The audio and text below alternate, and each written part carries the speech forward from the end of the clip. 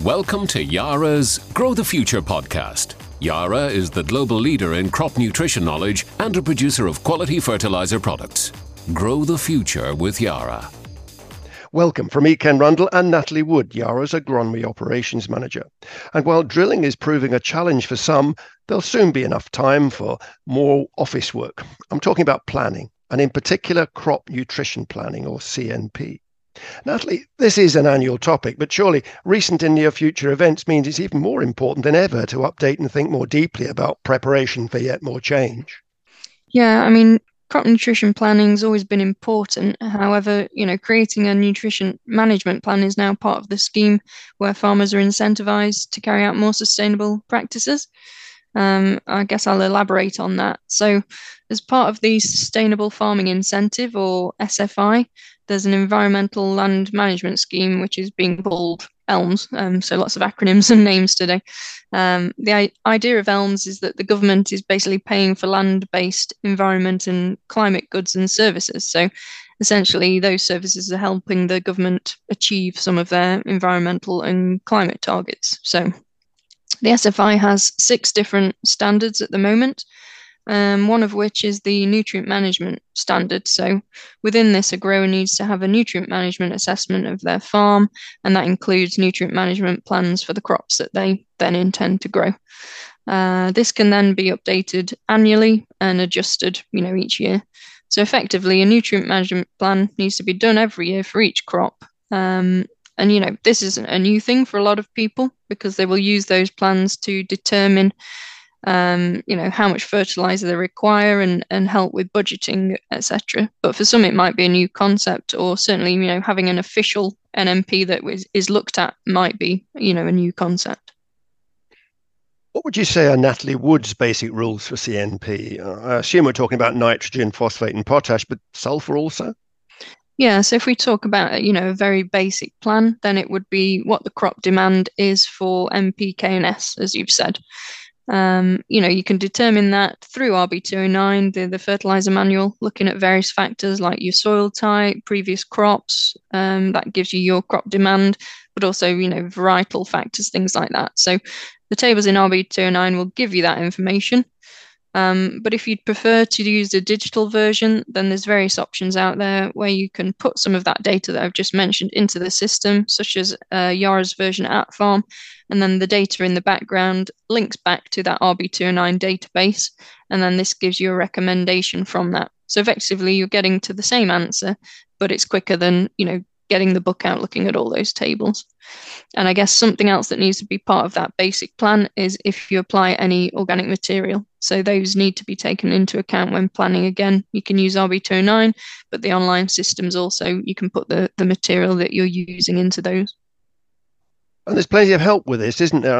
Obviously folk like yourself, there's webinars and so on, but there's also plenty of hard data, which you've referred to, and information available if farmers access it. I'm thinking, soil and tissue testing to even more sophisticated technology these days, satellites even. Yeah, so, there's lots of different ways that you can do it. If you're just doing a basic one, some of the online systems are fine for that. Atfarm's very intuitive. And of course, we've got that on-hand technical advice if you need it. If you're doing soil and tissue analysis, that can possibly be a separate thing which will feed into the NMP, or if you're using an online system, there might be that integration where the soil and tissue and whatnot is dragged into the system, and then it helps inform the nutrition plan on there. But it really depends on the system and how sophisticated you want to be with it. If you want to find a facts qualified advisor, then there's various people around the country, and there's a list actually on the BASIS website, which is quite useful, where you can find your local FQA. And the point about this is that there's an awful lot of the arable industry is highly sophisticated, with fully aware of all the technicalities, but there are still farmers growing crops out there who are going to be caught up with all this legislation, who maybe have been avoiding some of this and just, if you like, doing the traditional things because they don't assume that, or don't see themselves as, if you like, professional arable farmers. They're more growing crops for as part of a mixed operation, but they're going to need to take this advice as well, aren't they?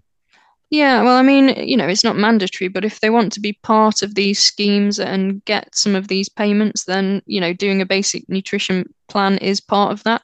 So, like I say, some people might be put off because they've not done one before, or they think it's a big, long, complicated process. It doesn't have to be. If you want to just do a basic plan, there is that option. But, I'd encourage people to do one, even if you weren't part of the scheme, just for that planning and management purpose of knowing what your crop requires. And how do you use it to best effect? Well, I guess when you start to add the complexity or more precision, that's when the systems become a more effective option. So, for example, I mentioned organic material before, such as manures. And if you use the standard book values, then you can determine how much NPKs you're getting.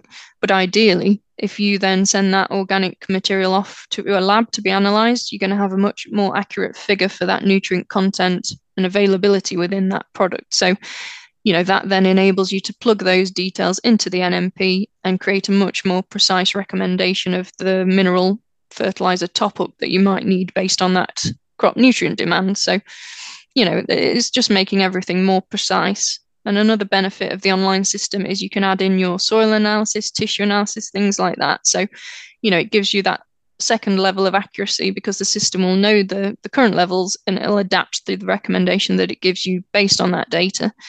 Obviously you can do that manually, but it is quicker and easier if you can import it into the system and just look at everything as a whole there. If you're using Atfarm's crop nutrition plan, then it will also split out the timing. So it will give you the best timings for each of those nutrients based on the crop. And, that will make it more efficient. It also gives you micronutrient applications too.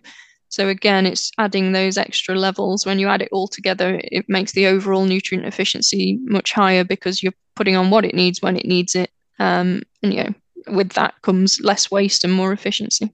And the important thing here is it's evidence. It's data that's been collected and kept over the years. So obviously you can get a good indication over that long period of time exactly how a field's working and how it works best. But on top of that, if officials come around checking, as they seem to be indicating, the policy discussions seem to be suggesting that down the line that's going to be part of it. This is all good evidence to keep up your sleeve. Yeah, and I mean, just for your own benefit, if you've tried some various practices, you've been putting a certain manure on for the last 10 years, has it increased your organic matter? You can see if you've got that data all the way through, you can start to see those trends and see what has worked, what you might want to tweak. Things like organic matter take a long time to build. So if you've got the evidence to prove, what I've been doing has made a difference, it's just about getting information for your own farming system, really. This is the time of year when people like yourself start to gather and study the results of various trials, both in the UK and beyond. It's obviously too early to talk in much detail about many of them, but is there anything that so far has you and your colleagues talking about or taking note of? Yeah, I mean, I guess very often we'll do rate and timing trials for nitrogen in particular because it can make such a big difference to the crop. If we take winter wheat, for example, then we've shown that those earlier higher rates of nitrogen in the spring give the best responses because you're getting the nitrogen onto the crop when it's still adding those tillers and biomass.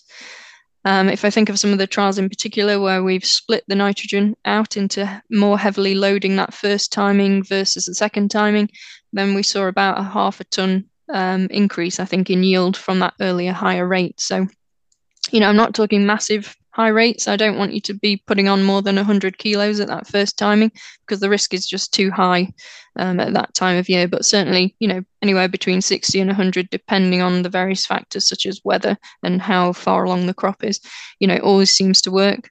And 9 times out of 10, we end up with a dry spell now at that second kind of application timing. So if you didn't get the bigger dose on at the first timing, the crop does start to struggle if it's then has to go through a few weeks of a dry period because it's just not able to take up that second application. And I guess another set of trials that we tend to do is also sulfur response work. And always, little and often with sulfur is outperforms putting it on, all in one go. It's not groundbreaking stuff, if you think about it logically, sulfur leaches. And so, of course, you don't want to lose what you apply. So if you put it on all in one go, the likelihood is you are going to lose some of that. So, it's about weighing up what's important to you. Is it the time management and getting it all on in one go and forgetting about it? Or is it, getting the most out of that crop with efficient nutrient application timings? And as usual, there's so many different things to take into account, like fuel usage and everything else. So then, to summarize, Natalie, it's been a bit of a rapid run through all of this, but what's your advice to those engaging willingly or reluctantly with their crop nutrition plans? Yeah, I'd say don't be put off by doing a nutrient management plan at all. They're not as complicated as you might think. You can make it complicated if you want to, but there are systems out there, such as Atfarm, that make life easier for you if you don't want to do everything manually. If you've got any data from the lab, so soil, tissue analysis, make sure that you take that into account when you're doing your plan, because it is going to make a more precise plan. And also don't forget about the micronutrients. So, they are part of that nutrition plan. Overall, we want a crop nutrition plan. Basically, it shouldn't be a burden. It should be a management tool, and it should help with the on-farm planning and increase the overall nutrient efficiency on farm. That's Natalie Wood, Agronomy Operations Manager with Yara here in the UK, and some pretty clear messages there.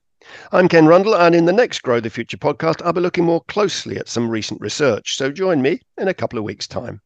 Thanks for listening to Yara's Grow the Future podcast. For more information, visit yara.co.uk or yara.ie.